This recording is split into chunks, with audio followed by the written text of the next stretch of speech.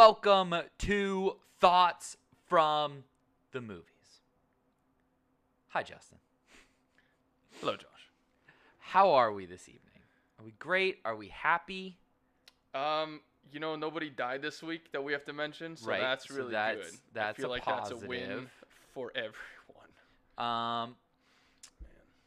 it's really, this show always throws me off because I feel like it's the show that I'm setting up everything last for. Just because of the way the timing of the show works out, like when it is in the week and, as far as like everything that I have to do in my normal life. And then it's the most intimate show because it's just me and you. And this table's super small that we sit across from each other at. And it's always a really interesting show for me as I absolutely shake the fucking table. Yeah. Yeah. Anyway. I love the small table. Yeah. I'm so close to you. So So close. this week, you might have noticed in the thumbnail, there was nobody in the movie poster this week. That's because we're talking about TV versus film actors. Okay, and so what does that mean? Well, let me read you guys a little excerpt that I found online. The difference between movie and TV actors: in most cases, film acting is much more detailed and nuanced than television. They want less and less is more in film. It may be due to the fact that an actor and the character they're portraying has more time to gradually show their emotional journey in a movie as opposed to a 30-minute or hour-long television show. Interesting. That has been a stigma forever in Hollywood, is that hey man, you're either TV or you're film. You can't be both. And it's an interesting notion, especially in today's environment where a lot of some of the best characters and best scripts are on TV. Game of Thrones, Breaking Bad, Mad Men, trying to list some other ones. Big Little Lies, Sharp Little Objects. Fires Everywhere, Little Sharp Fires Objects, The Walking Dead to an extent. I mean, Sure. like, there have been a number of shows that have come out recently that have kind of like changed that stigma pretty significantly, that I think there is something to be said about making a career as a film actor or a television actor first, then transitioning to film. But I do believe we'll find out tonight that the stigma still pretty much exists from start to finish. Maybe not in the ways that you would think, though. I mean, it's Right. certainly different than it used to be in very interesting ways, which we're going to get into here tonight. Yeah. So we're going to look at the success stories. We're going to look at the busts. We're going to have a couple of people to debate about. We're going to look at some of the shows that had talented casts that went on to just dominate the industry. And then we're going to look at the Disney Channel effect, because I think it's a really interesting thing. And then we're going to also talk about one actor in particular who has gone the opposite way, started his film and went to TV, and is one of my favorite actors of all time. So I'm really actually excited to talk about them. Notice I did not use a pronoun, so it keeps you guessing. It was very sneaky, Josh. Yeah. So that was very sneaky. Oh, very sneaky, sir. I think you're underestimating the sneakiness. Mr. Deeds is such an underrated movie. Anyway, that's off topic. You're getting me Yes. started. I'll go on. And we're Mr. Deeds. also keep in mind, we are not necessarily right or wrong about any of them. This is just kind of how we feel about some of these actors, and we actually disagree and agree on certain ones. Also, we left out the cast of SNL, mainly because I ran out of time to produce the show. The cast of SNL deserves its own episode in a lot of ways, because the iconic films that have been made off the backs of SNL cast members is one of the most, it's like one of the most storied things in Hollywood. Sure. It's a weird thing to say, but it really is. Yeah.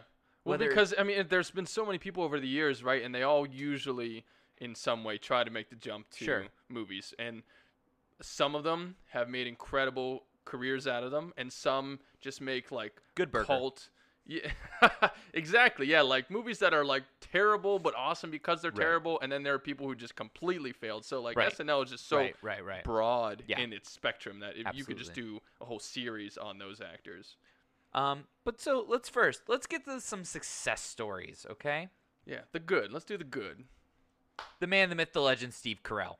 In, Speaking of SNL, right. but only for a brief period though. In '99, started on the Daily Show as a correspondent. If you have not gone back and watched Steve Carell as a correspondent on the Daily Show with Jon Stewart, do yourself a favor, get in that YouTube rabbit hole. There's an awesome where he's like the animal expert on the Daily Show, and he like brings out a puppy and then a goldfish, and then he brings out a puppy with a bow on it because that's a different animal. Like, I mean, it's really quite good. I'll be honest, I have not seen though. I am not familiar with his Daily Show work. Yeah, he's really good. But now I want to go watch it there. Now you said that. Also, Animal expert. underrated, the Dana Carvey show. He's on the Dana Carvey show too as a oh recurring boy, character. really pulling one out of the hat there. Yeah. The Dana Carvey Show. Wow. So 99's the Daily Show, and then I mean it just blows up from there, right?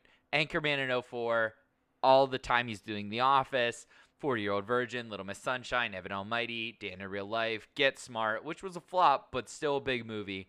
Despicable Me, that's right, he's Gru. If you never put He two is and two Gru. together, I am Gru.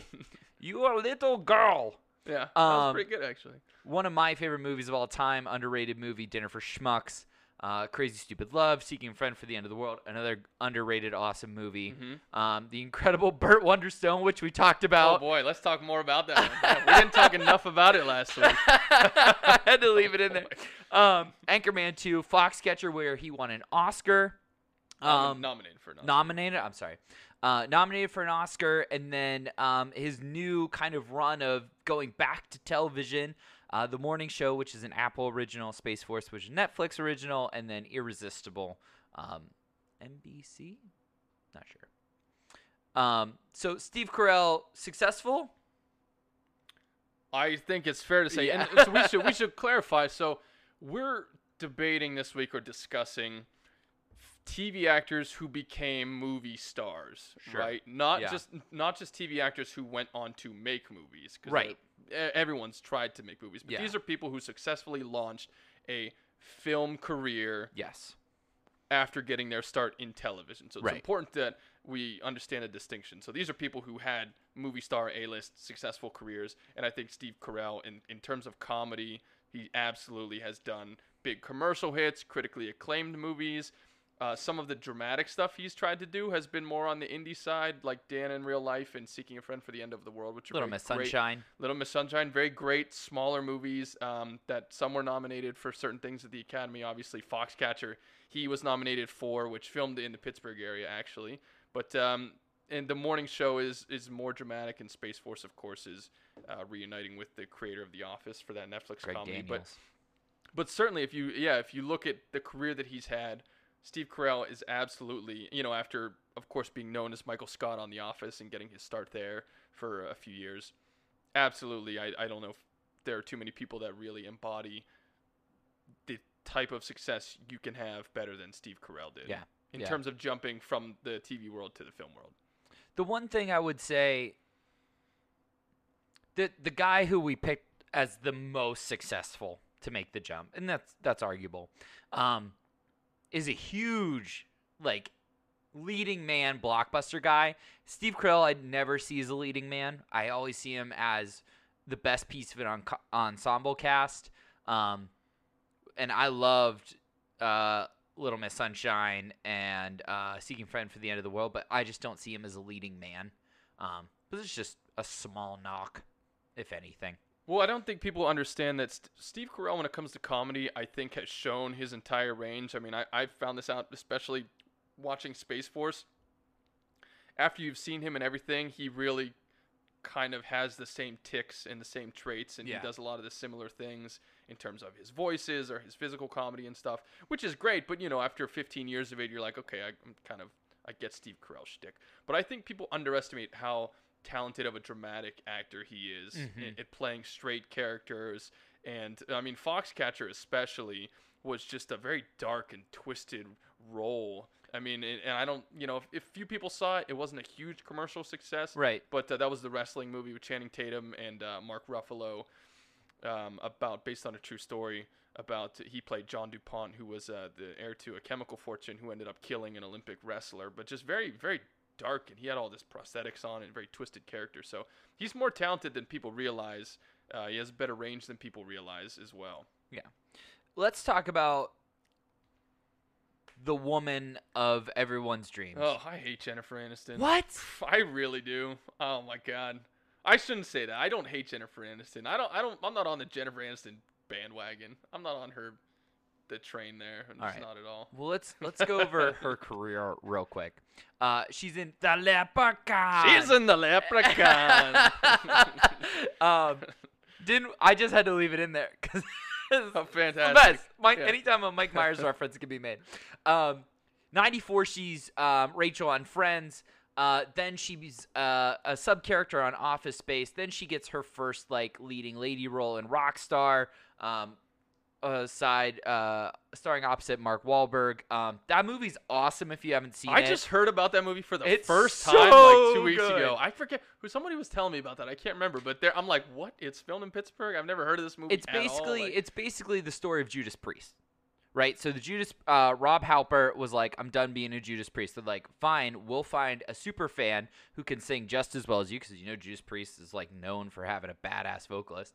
And it's basically that story. Mark Wahlberg is the super fan that takes over as the lead singer, and Jennifer Aniston's his longtime girlfriend. It's a great movie. It was just fun, super fun. The music's good in it. I mean, it's worth a watch. And I love filmed that partly movie. in Pittsburgh. Yep. So. But yeah, I just heard about that. I'll have to check it out. Then she stars, aside from Jim Carrey and Bruce Almighty, in one of her best roles, in my opinion. Then again, in Along Came Polly, badass movie too, Ben Stiller. Then The Breakup with Vince Vaughn. Thank you, with Vince Vaughn. A lot of comedies on here. Yeah. Then The Saddest Movie Ever with Marley and Me, where she completes the trio of Stiller, Vaughn, and Owen Wilson. Gets them all in there. Yeah, and then He's Just Not That Into You, which is kind of an ensemble movie, which is also a great one. McConaughey's in that one. Just Go With It. Horrible Bosses, where she's fucking awesome.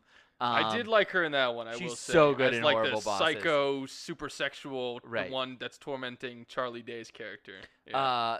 Then the movie we talked about a couple of weeks ago, Wanderlust. Mm-hmm. Do you like my erection selection? That clip that got us flagged on Facebook. We Are the Millers, which was kind of like the rebirth of her in a later stages of her life as the hot MILF character. And now she's one of the 3 stars on The Morning Show with Steve Carell. Right.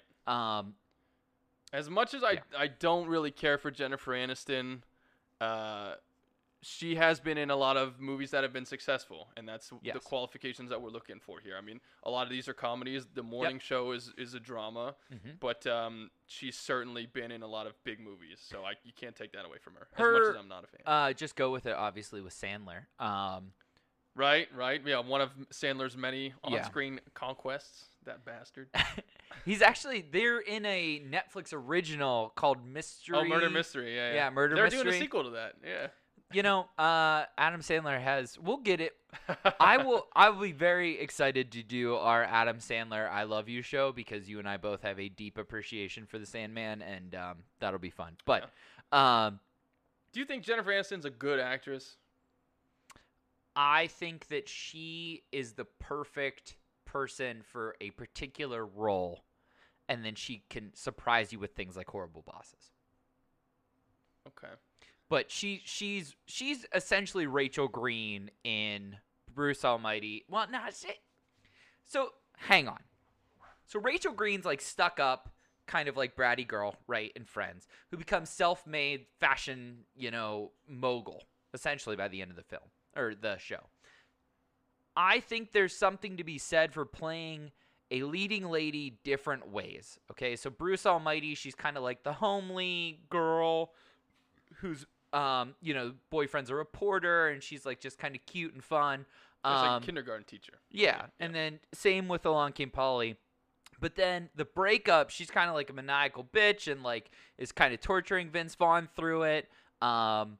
And then like you look into something like closer, like We Are the Millers. She's playing an ex-stripper who was hiding this from her husband, and like she's not necessarily playing a ditzier role, but it is a bit of a ditzier role in that movie. And then Horrible Bosses just being totally outside of what we've ever seen her do. Right. I think she has layers to that character she's cast as, and at the end of the day, I think if you're making a movie like that, there's one person that's going to be at the top of your board as to who you need to go get to fill that character, and it's Jennifer Aniston. I think you know what you're getting with her for the most part in a lot of ways. Although there's a film on here that she did a couple years ago called Cake, which was like an almost Academy movie. It was one of those ones that everyone's like, oh, it's the best performance of her career. She's going to get nominated, and then it falls kind of short. But she plays a woman who's struggling with mental disorders and has a very haunted past and things like that. It's a straight drama. It's a little bit grim, and she was pretty decent in it. I mean, for an actor who doesn't have a ton of dramatic background, I mean, in this one being full on, like very heavy material, she was actually pretty solid in it. And so I will respect her a little bit, but I still don't think that we've seen a super huge amount of range from her. Sure. So, Let me ask you this. Yeah. Is she the most successful of the Friends cast? In movies? Yeah. Yes. Okay. Yes, I think you can make an argument for all of the other ones that they tried to make this jump and didn't make it. I mean, Courtney Cox came kind of close, like she did Ace Ventura, and she had a couple roles here and there. Courtney Cox's biggest success post Friends, though, was another TV show in Cougar Town. Oh, right, yeah, Cougar Town. So, like, that's... She was in Scream. Like, Courtney Cox tried to make the jump, but she just never really stuck the landing. And I think, Matthew Perry and Schwimmer... and Joe, all those people have had very successful careers. You're forgetting my one that would... Lisa Kudrow. Lisa Kudrow's an interesting one because she has been in a ton of movies, but she'll never, ever be a lead in it. Nope. She's like the 8th on the call sheet of an ensemble comedy, and she's funny in that way. Like as the principal in Neighbors or whatever, but they've all, you look at Matt LeBlanc, he's had like 4 other super successful TV shows. Yeah. It's like, not Joey necessarily, but like Episodes has been on for a while. And there's another one that's like Hollywood related. So they've all had successful careers for the most part. I think Schwimmer does a lot of voiceover. But as far as movies go, it's Schwimmer has done amazing things as a producer. Okay. Like, if you go check his IMDb, he has really done amazing things as a producer. And Matthew Perry, obviously... had the run as basically being Chandler in movies, right? Longest Yard. There's a terrible movie that my friends all love called Almost Famous. Almost Heroes. Oh my Almost God. Heroes. I was about to jump across the table. Almost Famous is amazing. No. Almost Heroes with Chris Farley. Okay. Where they are trying to beat Lewis and Clark across the country. They're explorers. Oh God, that sounds so bad, but so awesome. So bad. I really want to watch it. It's Farley's last movie. Oh, okay. So I gotta watch it now. It's I own it on Amazon. I thought you were gonna say on VHS. You're welcome, Corey. It sounds like. Yeah, I got the tape in the back. No. Unfortunately, okay. I own it digitally. All right. Who you got next? So Jennifer Aniston, the man, Big Will, the best, Big Will, the high roller, strolling through with the entourage. First off, can we just point out that this man has been doing this damn thing for well over 3 decades now? It's fucking awesome. I don't think I love anyone in Hollywood more than I love Will Smith. I really don't think I do. And you've loved Will Smith since we were kids. Until the day I die. Yeah. Till the day I die. You know what's interesting? I don't know if you know this, but they're doing a dramatic reboot of the Fresh Prince of Bel-Air? Yes, you told me this. Yeah, they picked it up off of Pitch for 2 seasons, which is like unheard of. It's going to be on Peacock, I believe. But so, yeah, it's like this fan made a video of like, imagine if the Fresh Prince was made today in the socioeconomic political times that we live in, and Black Lives Matter and all that stuff, and how crazy cool that could be, right? And then Will caught it, and then all of a sudden, boom, that's actually happening. So that's going to be a really interesting show. Well, and the Fresh Prince of Bel-Air was heavy. Like, we think about, like, him and Jazzy Jeff doing, like, the cool handshakes and the Carlton dancing and, like... all the pickup lines. Yeah, like, all that kind of stuff. But there's some heavy topics in that show. Absolutely. Especially as he gets older, too. where we start talking more about sex and relationships and that kind of stuff. Yeah. It's really, really good show. It's I a think badass show. one of the best episodes of the show is in, I think, the 4th season, where his dad comes back into the picture, and his dad ends up leaving him again, and he just totally breaks down in Uncle Phil's arms. He's like, "How come he doesn't want me, man?" Like that's such an emotional. It's probably the most emotionally heavy moment of the whole series, as he just breaks down. I mean, there are moments on that show that really. They're not afraid to shine. I got chills thinking about it. I don't know if it's ahead of its time, but like they really touched on a lot of things involving race and class and just all these topics that, for some reason, they just worked so well in the show, like around the comedy. It was him. Yeah. Well, and you know what? That whole cast was fucking badass. Sure. I stand corrected. Yeah. So he does Fresh Prince of Bel-Air for like 7 years. In the meantime, he's doing Bad Boys, one of the best movies ever. Independence Day, Men in Black, Wild Wild West, Ali. Then he does goes through his sequel run a little bit. Men in Black 2, Bad Boys 2, Hitch, which is one of our all-time favorite movies. Pursuit of Happiness, I Am Legend, 7 Pounds, Suicide Squad, then Aladdin, and Bad Boys for Life. It's so interesting because I don't know if there's an actor who went from TV to the top of the A-list literally faster than, like, Will Smith had a couple movies before Independence Day, Bad Boys obviously being one of them, but he did a movie called 6 Degrees of Separation, which was a small drama that not a lot of people saw. But he really pretty much just went straight to the top. And granted, he was someone who had already had success. I mean, as a rapper, as in his late teens and early 20s. Did you know that he won the very first Grammy? For best rap performance for Parents Just Don't Understand. So he had a measure of success already, and then being on this very even back in the day, it was very well received and very highly rated show. So I mean, like, what it is today, it's just kind of carried on.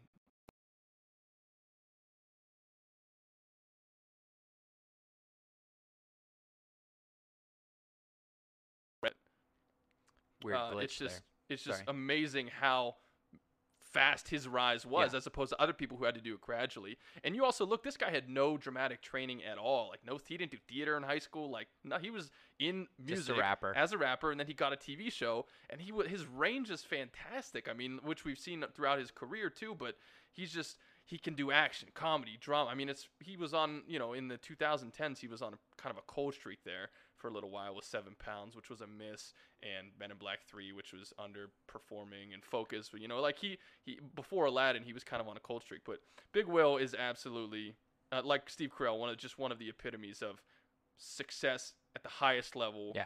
At both, in both formats. Yeah. So we've covered the success stories. Some of them, obviously not all of them. But what are some other ones just off the top of your head? That made the transition from like a lot of the older generation of movie stars all started in TV. Right. Like Jim Carrey was on In Living Color.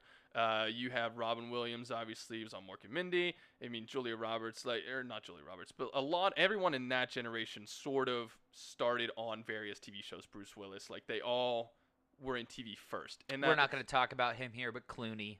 Of course, Clooney, with ER. Yeah. So, yeah, I mean, there are tons of examples of that generation that did that, and then it's not as common anymore, which we'll discuss a little bit later why that is. But so those are just some of the success stories that we're highlighting to show how it's done. So let's talk about some of the busts. Wah, wah, wah.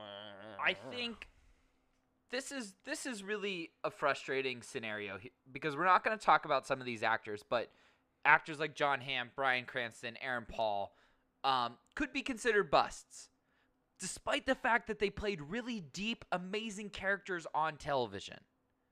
Right. So I tried to stay away from some of those actors, if that makes any sense. Like, tried to stay away from the dramatic actors who put in performances on television that are worth a damn, right? Like, you're not going to see any Kit Harington. Well, I guess still early in his career, but so far he's a big bust. Right. Yeah. But like, we're not going to talk about those kind of actors because I do think there's something to be said for a who's the redhead Olsen? Mary-Kate, Ashley, Elizabeth. Elizabeth Olsen. Yeah. Elizabeth Olsen or Christina Hendricks, like some of these actors who had amazing characters on television and then maybe weren't the best success to TV, but then came back and followed up those as good performances again. Elizabeth Olsen in the Commune nun one. Martha, Marcy, May, Marlene. No. The Old Boy she was in. The Commune. No. Doubt that had nuns in it. Elizabeth Olsen with nuns. This isn't who I'm thinking of. Of course. That's why this is of course. The Commune with the nuns. Peggy Olsen is the Olsen. character's name, played by Elizabeth Moss. Oh, Handmaid's Tale. Handmaid's Tale. Yeah. So, all you know, over the she's place. Peggy Olsen. How did you get from Elizabeth Olsen to Because her name's Peggy Elizabeth Olsen. Moss? Her name's Peggy Olsen in Mad Men. Okay. Asshole. Peggy Olsen, Elizabeth Olsen, Elizabeth Moss. There's some kind of 6 degrees there.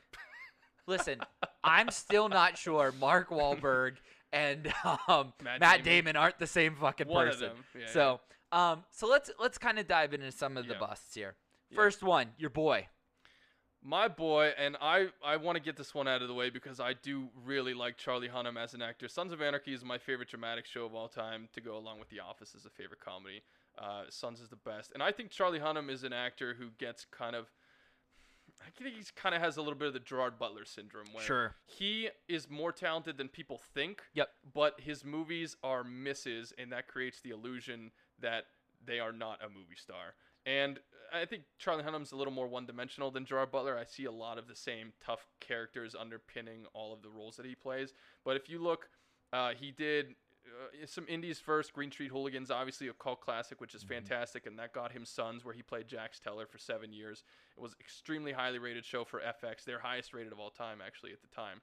And then he does Guillermo del Toro's Pacific Rim, which quite frankly was fucking awesome. And I remember working at the movie theater in Century City that time, and it was funny because when you explain that movie to people, it sounds like not interested at all. Robots fight monsters. Have you seen this? So there's these giant robots that fighting monsters, and then people are immediately like, "No, I'm not interested in that." But it's badass. The really action good. scenes are insane. The visuals are great. Yep. It's got a rockin' soundtrack.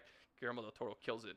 But that movie's more effects driven, not character driven, and he's fine in it. But then he gets a chance in King Arthur to start a franchise, to headline and lead a franchise, Guy Ritchie's King Arthur, and that movie completely bombs. I mean, it lost Warner Brothers like $150 million. It was a total miss.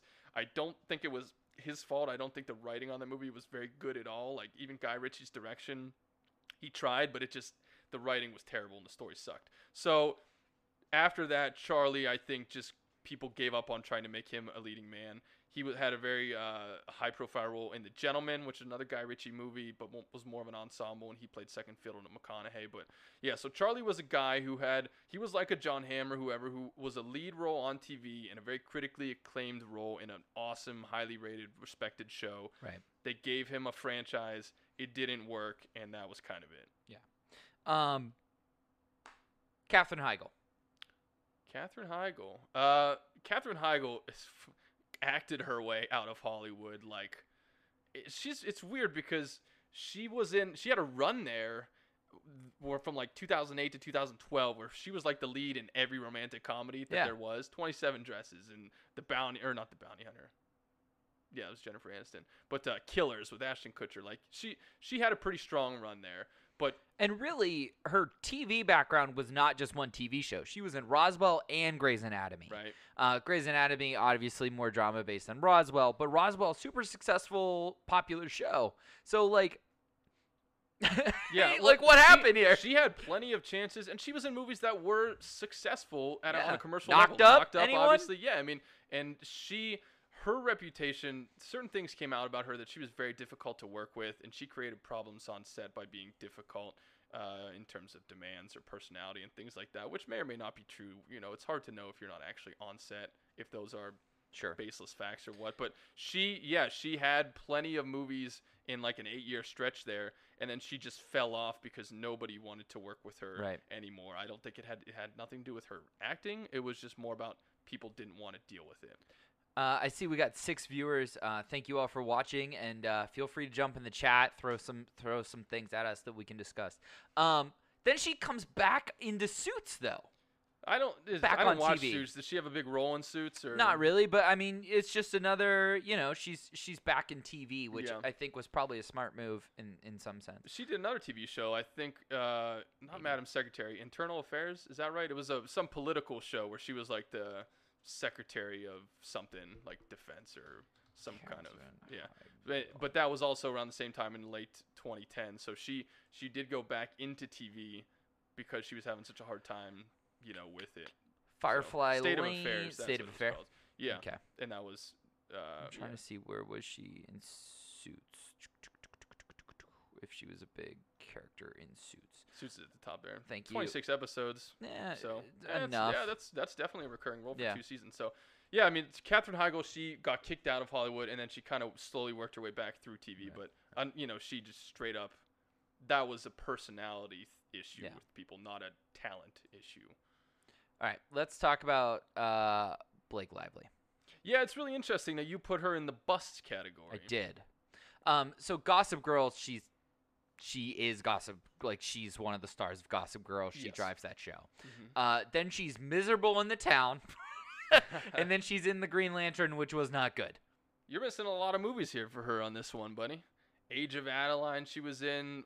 She was in another movie called. You know what? The funny thing about Blake Lively is though, this category is people who jumped into the A-list and had big successful movie careers. Blake Lively has been in a lot of So movies. these are the top 4 things on her IMDb. No. I want to talk about the movies that are on her IMDb. Okay. She was in Age of Adeline, which was a romantic comedy that did more business than people think. It was pretty successful, actually. She headlined The Shallows, which was the shark movie where she's stuck on the island and the shark, and that actually was a big hit financially and critically too. It was you like know Jaws, what? where she was just. I'm a now surfer trapped- remembering Austin preaching to me that I need to see that movie. Yeah. So I mean, there you go. It's your standard the like, king of yeah, horror. she's trapped on a little island just offshore, and there's like a great white circling her. But it's literally her the entire movie, just her and the shark. You know? So Castaway. Blake Lively has done some decent, respectable film work. Okay. So I wouldn't call her a movie star by any stretch, but I don't know. I think she'd be more debatable than She's just calling her a straight debatable. bust. Yeah. Well, why did you say she was a bust? I hated her in The Town. She was in like 3 scenes in The Town. She was good in that movie as the drugged out I prostitute don't know. Ben Affleck. And like not great in The Green Lantern. I don't even remember that Yeah. movie existed. Not great. I don't think. Yeah. So that's kind of why I Interesting, put her okay. in that. Yeah. Well, if you compare her, the level of her Gossip Girl-ness to Right. her film career, it's definitely skewed. So. And in Gossip Girl, she's awesome. Okay. She's so good in Gossip Girl. So, here's what we're gonna do. We're gonna take a quick commercial break, and then we'll be right back with more thoughts on movies. We're gonna talk about people kind of like Blake Lively that we think are either yes, they could be busts, or no, they made it. We'll be right back. We're calling it the Idiot Hour. Hey, Denny Hamlin, new NASCAR fan here. You really gotta blow. He wears the skull of his dead mother. And then when he finally copes with the death of his mother, He becomes his he mother. becomes Marowak. Correction. Ovi is the greatest offensive talent we've ever seen. I am E. You dumbass.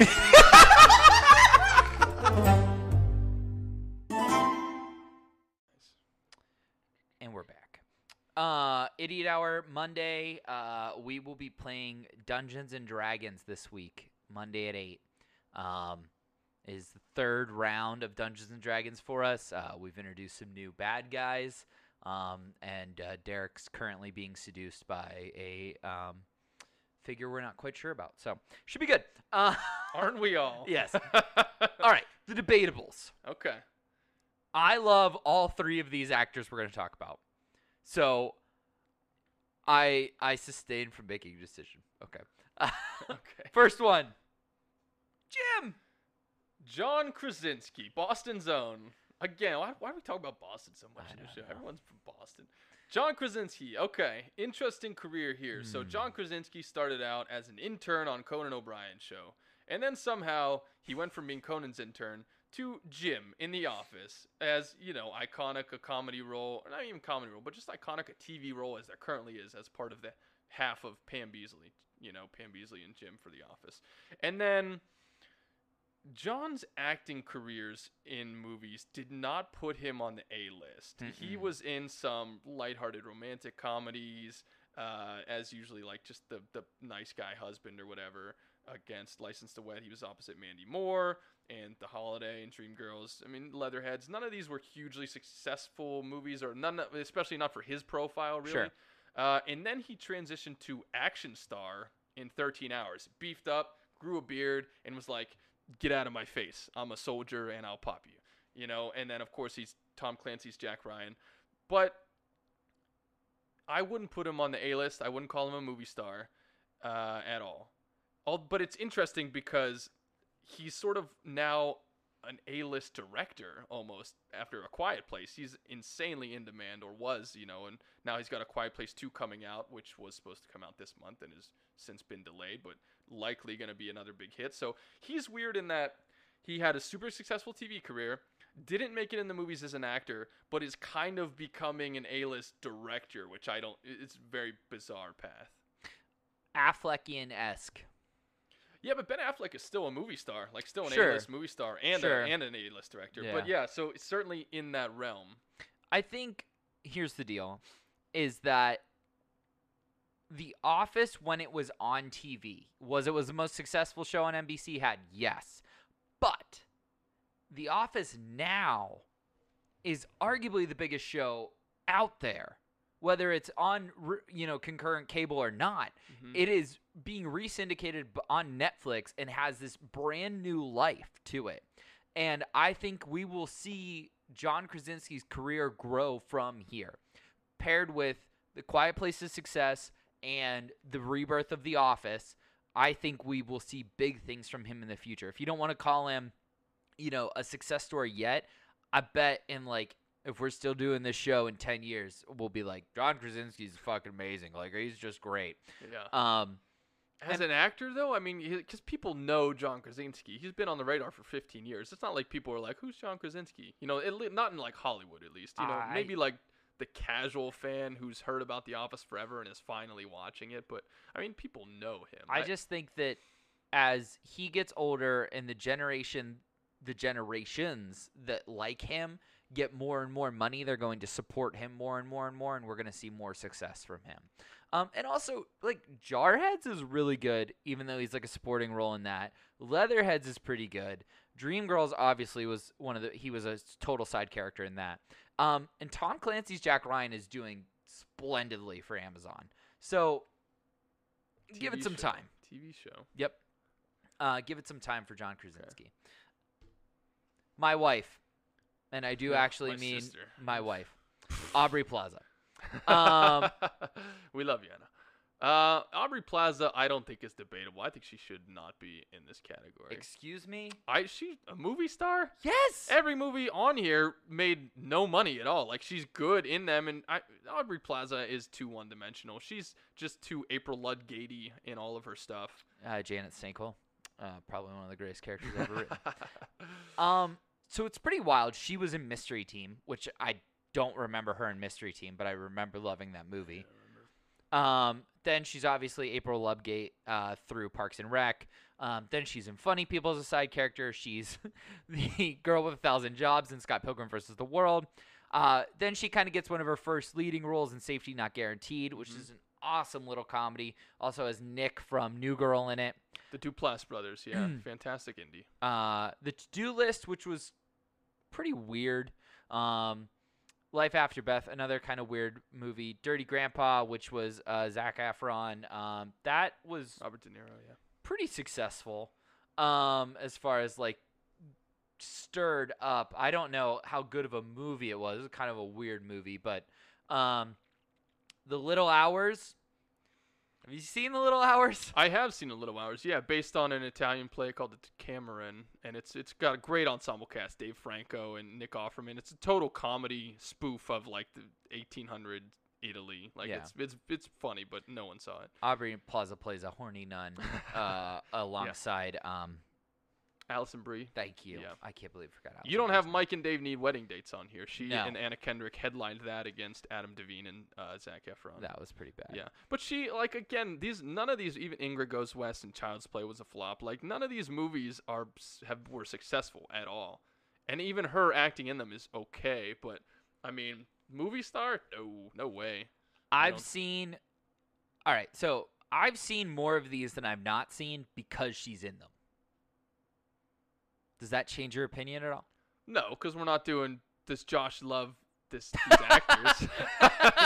Well, I told you off the drop that I loved all three Yeah. of these actors. So if that was the case, then sure, throw her in there. But no, these are TV actors, successful TV actors who made the jump to movie star status, and I don't think Aubrey Plaza is even close to that realm.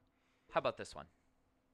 Kristen Bell. Kristen Bell we talked about via text before the show, and this was another interesting one because Veronica Mars, obviously, very popular cult show, which is, I think they did another iteration of that show and a movie. I can't keep track of how many times There was a movie, there was an iteration, and then they basically rebooted the whole show as iZombie. Okay. Yeah, that show just seems to stick around forever. Right. Forgetting Sarah Marshall, great movie, and she was the lead in that with Jason Segel and Russell Brand. Get Him to the Greek, she had a small role in. I mean, what other than that though? Bad Moms, 10 years later, she was part of an ensemble in Frozen. She was the voice, and then she of course went back to The Good Place. So bookended by two very successful TV shows is a weird film career where honestly, her biggest role is probably as the voice in Frozen. And Forgetting Sarah Marshall, right? She's in a bunch of stuff, but not.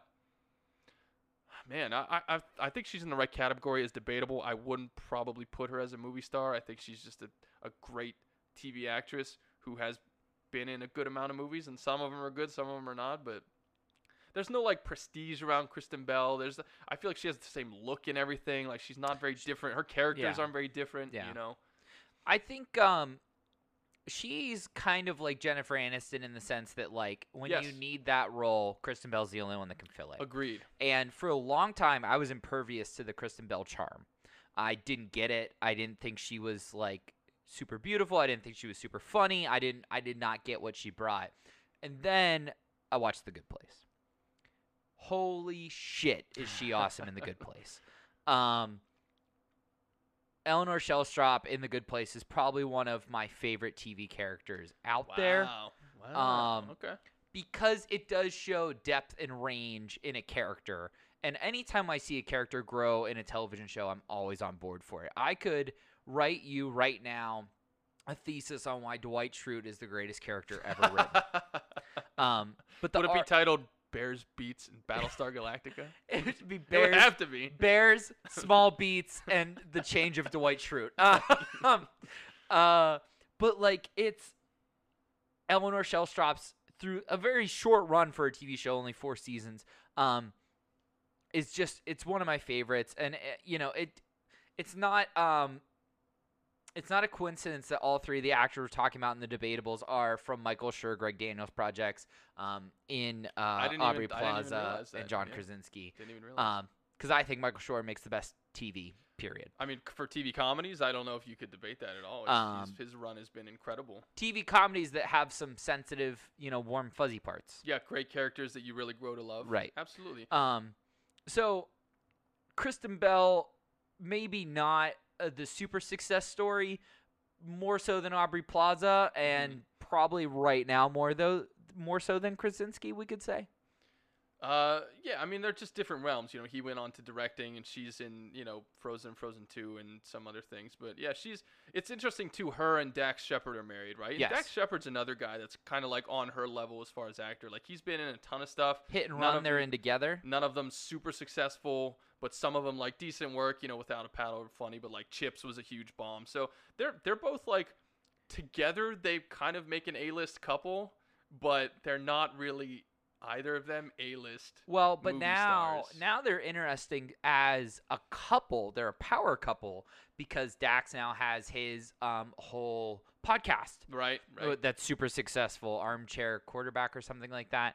And she has become America's sweetheart through her Instagram and talking very openly about their relationships and their children and all that kind of stuff. So as far as movie star, maybe no, but the two of them are definitely a power couple in Hollywood. There may not be A-Rod and J-Lo, but they definitely have some power and some sway. Yeah, maybe unorthodox Yes. A-list, I Yeah, guess. it's probably a good one to go with. So All right.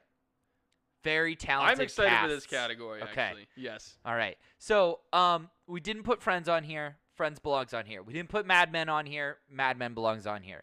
But the two shows that we did tackle, I think, are interesting for a number of reasons. And we're going to start with That 70s Show.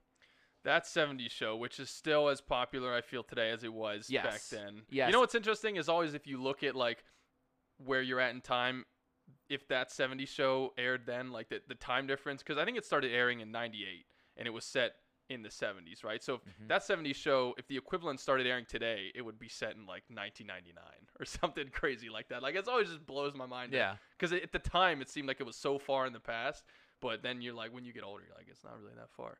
But So, the main cast here we have. Yeah. On screen, I have listed the IMDb top projects for these top 4 or 3 projects Sure. for these guys. And none of them need really much of an introduction. No, but I would like to point out one thing. Okay. On IMDb, Grace Kutcher and Prepon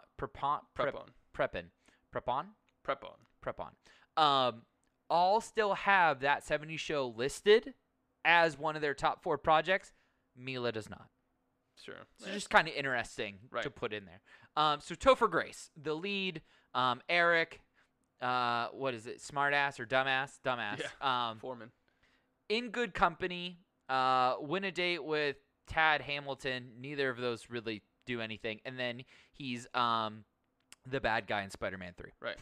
Topher Grace. So we're taking the cast in this category, and we're gonna break up who made it and who didn't, because they're very split in these shows. You know, they're not just all of them did or all of them didn't. Right. Topher Grace would be put in the bust category. Right. They tried to make him a movie star, but he was too Foreman-y. He was just always Yeah. that smart alecky. Like Spider-Man 3 was probably his most high-profile attempt at, you know, a villain in a franchise, and he's done movies over the years in smaller roles or, you know, trying to make comebacks in certain things. But yeah, Topher Grace would be a bust. Yeah. Ashton Kutcher. What, you know, everyone knows Ashton, what he's been in. I mean, not only like Punked and stuff, but all the romantic comedies, and you know, he did Jobs, which was kind of a miss, but Butterfly Effect, he's done, you know, dramas as well. So he's had a very long, wide-ranging career. He's not someone that you would cast in your movie in the hopes that it would bring out an audience necessarily, but he's been in a lot of big movies and had Not anymore, but through yeah. the 2000s, absolutely. Yeah, I mean, now he's more in like investing and everything. Right. But his career, he's certainly transitioned over well. And also what I love about Ashton Kutcher is that he never got away from TV. He did Punked. He did 2.5 Men. He did The Ranch. I mean, he's always had his toe in both worlds. Yeah. And that I really appreciate about I Ashton forgot he Kutcher. did 2.5 Men. Yeah. Yeah. Long-haired Ashton took over Yep. for Chuck Sheen. Yeah. Yep. So Uh, Laura Prepon Yes. would be. I don't feel like she really tried to make Nope. the jump. I think, hang on, let me pull up exactly. I was stunned at how few movies she did. Yeah. I mean, obviously her biggest hit after that 70s show was Orange is the New Black. Which she's amazing in. Yeah, I mean, she's one of the leads in that show, and obviously the success that they've had. But yeah, I don't like Laura Prepon's film career. There's not 29 really... credits as an actor. Okay. That's not a lot. Yeah, I mean, she's done in And done lot a of few TV supporting movies. roles here. This is all TV series. So she kind of just remained a TV actress, which is I respect. I have a hot take. Uh-oh.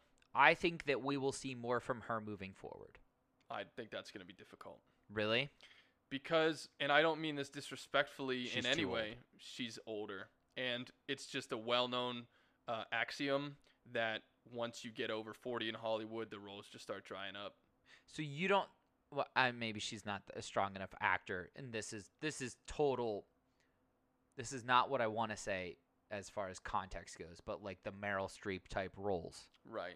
like where it is the older kind of like. She's not that old. Meryl's like 30 years old. No, but like there is that like what Kathy Bates used to dominate, right? That like Sure. mom role or like older like middle-aged sassy women, person. you know, yeah. it's just those roles aren't very popular, you know. Right. And I remember when Lincoln came out in 2012, Spielberg's movie, and Sally Field at the time was in her 60s, and she was just saying how hard she fought for the role of Mary Todd Lincoln in that, just because there were never any roles that she felt were good enough for, to really chase or to dive into. It's just, you get to a certain point, and now you're starting to see it expand a little bit, and you have like the Jennifer Garners and the Charlize's are turning to action, which is an interesting pivot in their 40s and later stages of their career, which has been successful to some degree. But yeah, I mean, once you get into middle-agedom as a female, it's just the unfortunate reality of Hollywood as is, that a lot of parts, just the number of parts written for that demographic drop off drastically. So I don't think it has anything to do with Laura Prepon as an actor. I think she's a very talented actor based on what we've seen, but the opportunities and the competition, from here on out, I feel like it'd be, tougher. I would really like to see her again in another leading role because she was awesome as Alex. Mm-hmm. Yeah, I would just like to see more from her. So right now, Topher's a bust. Kutcher was a success. Absolutely. Prepon was like an NA. Yeah. She didn't attempt it, really, Yeah. so okay. And then let's talk about the biggest success from the show. Obviously. The last person Yeah. cast on the show lied about her age to get on the show. Yep. And fucking flipped it into a superstar career. Fantastic. Yeah, and she really, Mila Kunis absolutely is A-list, not only for her dramatic roles and her comedy roles, but just her consistency with all of the big movies that she's done in the last, 20 years, whether it's action, whether it's ballet, whether it's comedy. I mean, yeah, Mila Kunis is, Mila Kunis. She's an A-lister for sure. And she's Meg. Yeah, I always forget that, She's because Meg. Family Guys has like 300 episodes. Yeah. You forget that she's in just about all those too. she's in Outside of all her those. movies, she's still doing that. So Well, and she says, I forgot. I was watching her in an interview or something, and they're like, "What do you get most? Like, hey, girl from Black Swan. Hey, girl, blah blah blah. Hey, that's 70." She goes, "No, people just walk up to me and they go, 'Shut up, Meg.'" So, that's awesome. there you go. Yeah. And then, okay, you don't have them on the screen, but we have to mention real quick Wilder Valderrama and Danny. Yeah. Oh shit, I just forgot Danny's last name. The one from the Hyde. rain, Masterson. Yeah, Danny Yeah. Masterson. Jesus. So neither of them made it to film. No. I think. Wilder Hyde, Valderrama made the rest of his career about being very handsome. he's been in he's in a TV show like He's just pretty much handsome. not Suits or not White Collar, I'll but I pull it think he up was here. in another semi-respectable network TV show. And then Danny Masterson, he had some minor roles in films, and he did The Ranch and everything. But he's dealing with like sexual assault issues and stuff. But Yeah. the point is that neither of them made it to NCIS. Yeah, he's been in 100 episodes of NCIS. But neither of them made the jump to. I don't really think either of them had the opportunities to really do it. So Well, and they weren't. Hyde as a character wasn't real deep. He was just the big stoner loser guy, and Fez. Fez was just the goofy comedy relief. And I said good day. And actually, if we wanted to hang on, What? as far as like people that actually made it from that '70s show, Yeah. the cast, we need to talk about the fucking parents.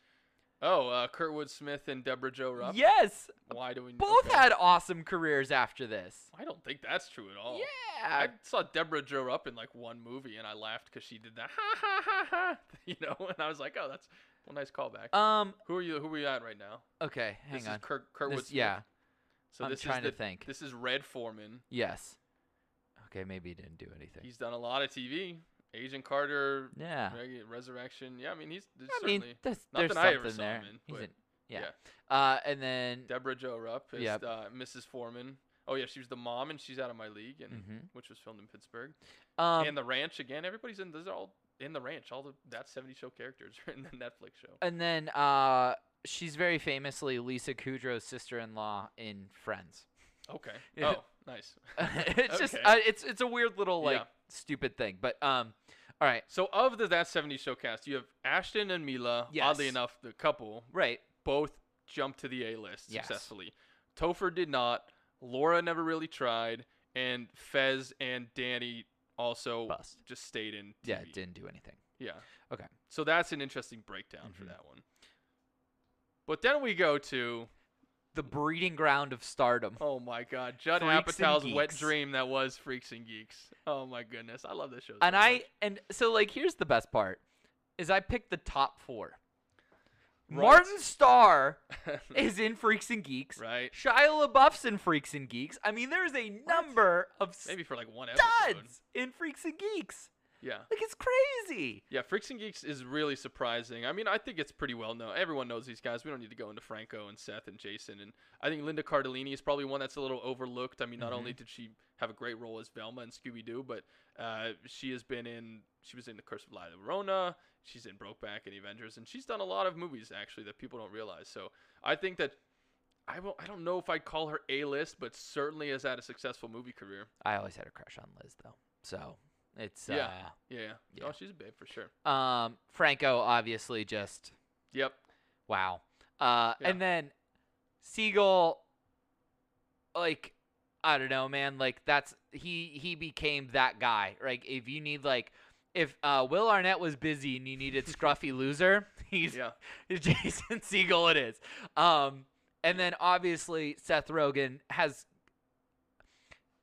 out of everybody we've talked about, the only person on Will Smith's level is Seth Rogen. I think it's interesting that you say that. Maybe not on Will Smith's level necessarily, but in terms of meteoric rise to the top from a TV show, How Seth is he Rogen, not on Will Smith's level? because his movies make a great amount of money for how much they're made for, but he is not a worldwide phenomenon box office draw that Will Smith is. Will Smith is the top of the A-list. Like, he's representative of what movie stars are. Seth Rogen is probably one of the highest demand people in Hollywood right now. He's incredibly successful. People love his movies. They all make a lot of money. But we're not talking like, blockbuster movies. We're talking about comedies that are made for like 20 million and make 100 million, which is very respectable and are very well reviewed as well. But, he's not in the giant This Is hit the End movies. wasn't a blockbuster? No. This Is the End was a very successful movie. All of most of their movies, because they make them for so cheap, are very successful. I don't understand what your definition of a blockbuster is if This Is the End is not a blockbuster. Well, it's the old definition used to be $100 million domestically. And Okay. Jaws was like the first movie to really, put that Perfect. threshold out there. And so This Is the End, yes, like Seth Rogen's movies will make $100 million domestically or a little over, right? So they are big financial hits. But blockbuster, I would say, is hundreds of millions these days. Like, you're talking, not necessarily like $1 billion Avengers, but like big movies, right? And his movies are just not gigantic movies. Arguably, the only one that they tried, The Green Hornet, was their only real misfire. So, Rada Grob, 67.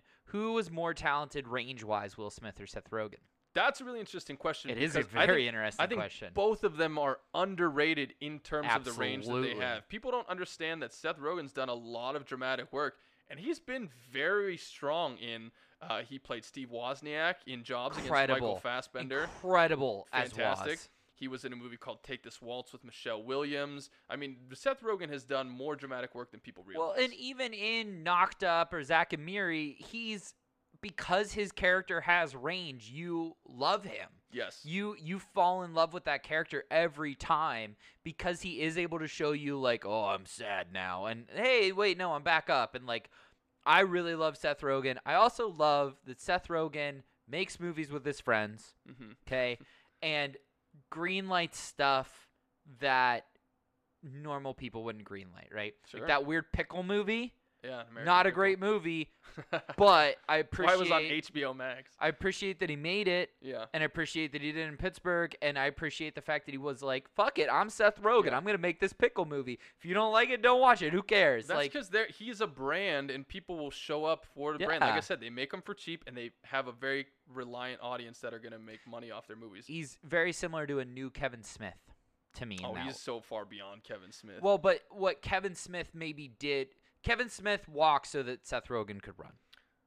I could see where you would connect the dots there. 'Kay. To answer Raw Dog's question, I would say that Will Smith is probably more talented because he has the action arsenal along with drama and comedy. And I think Seth Could Rogen you has imagine comedy Seth and drama. Rogen, though, in a fucking action movie. They tried The Green Hornet. And it No, just, but it like didn't that's a comic book movie. That's bullshit. Don't do that. Do Seth Rogen in like something where he's not in a not a superhero. You know what I mean? Like Observe and Report, the mall cop.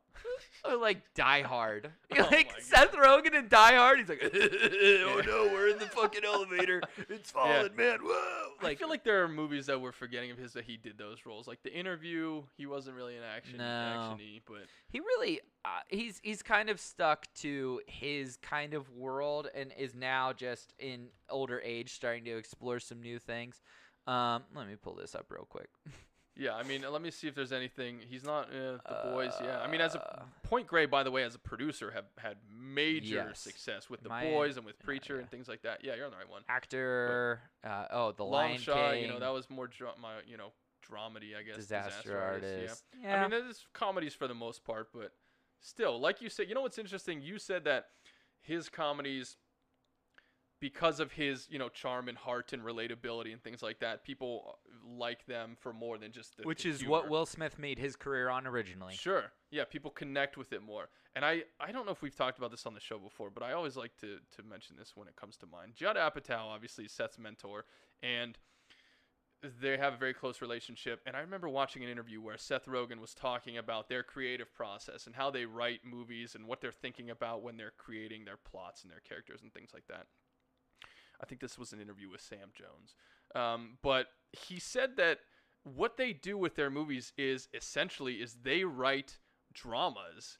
They don't write comedies. They write dramatic stories, and on the page it's a drama in just the way that they act it out and the way it comes off the page naturally makes it funny. But they're not trying to be funny. They're not trying to do comedy or be slapstick or all these wisecracking stuff. They actually write dramatic roles, and then because of the nature of the people and how it's written, it comes across as funny, even though it's not meant to be that way necessarily. So they write comedies as dramas, and it comes off the page and becomes a comedy in the sort of delivery. Does that make sense? But I've always just found that interesting because it's like people only know them for comedies. It's like they just don't go and write a really funny movie. Like they write it hitting the beats and plot points that you would of a drama with arcs and development and things and it becomes comedy in the way that it comes off the page. Well, and I think that's why in most Judd Apatow and literally this list of people being them, why in Judd Apatow you see him use the same people again and again is because he is looking for a very specific type of actor who has those type of chops that can deliver a funny role with some heart. And And their stories have lessons in them, or they have good Sure. morals and good values. And I think one of Apatow's best, and he's only the producer on this, but his fingers are all over it, is Love. It's the television show on Netflix with Gillian Jacobs and the kid Paul who Rudd, wrote I think, it. is that is an underrated show. It's a badass show. It's sort of in it's like really the good. the Master of None, or Right. What's the one that I just watched? That's like sort of Davey, Yeah. like where it's just this Well, kind of offbeat couple. He's obvious. There's no rapping in Love. Dave Yeah. is the best written show in the past 10 years. I don't know about that one. That's a very big leap to take. It is, as far as storylines and the depth of it and the entire the episode about Gator and his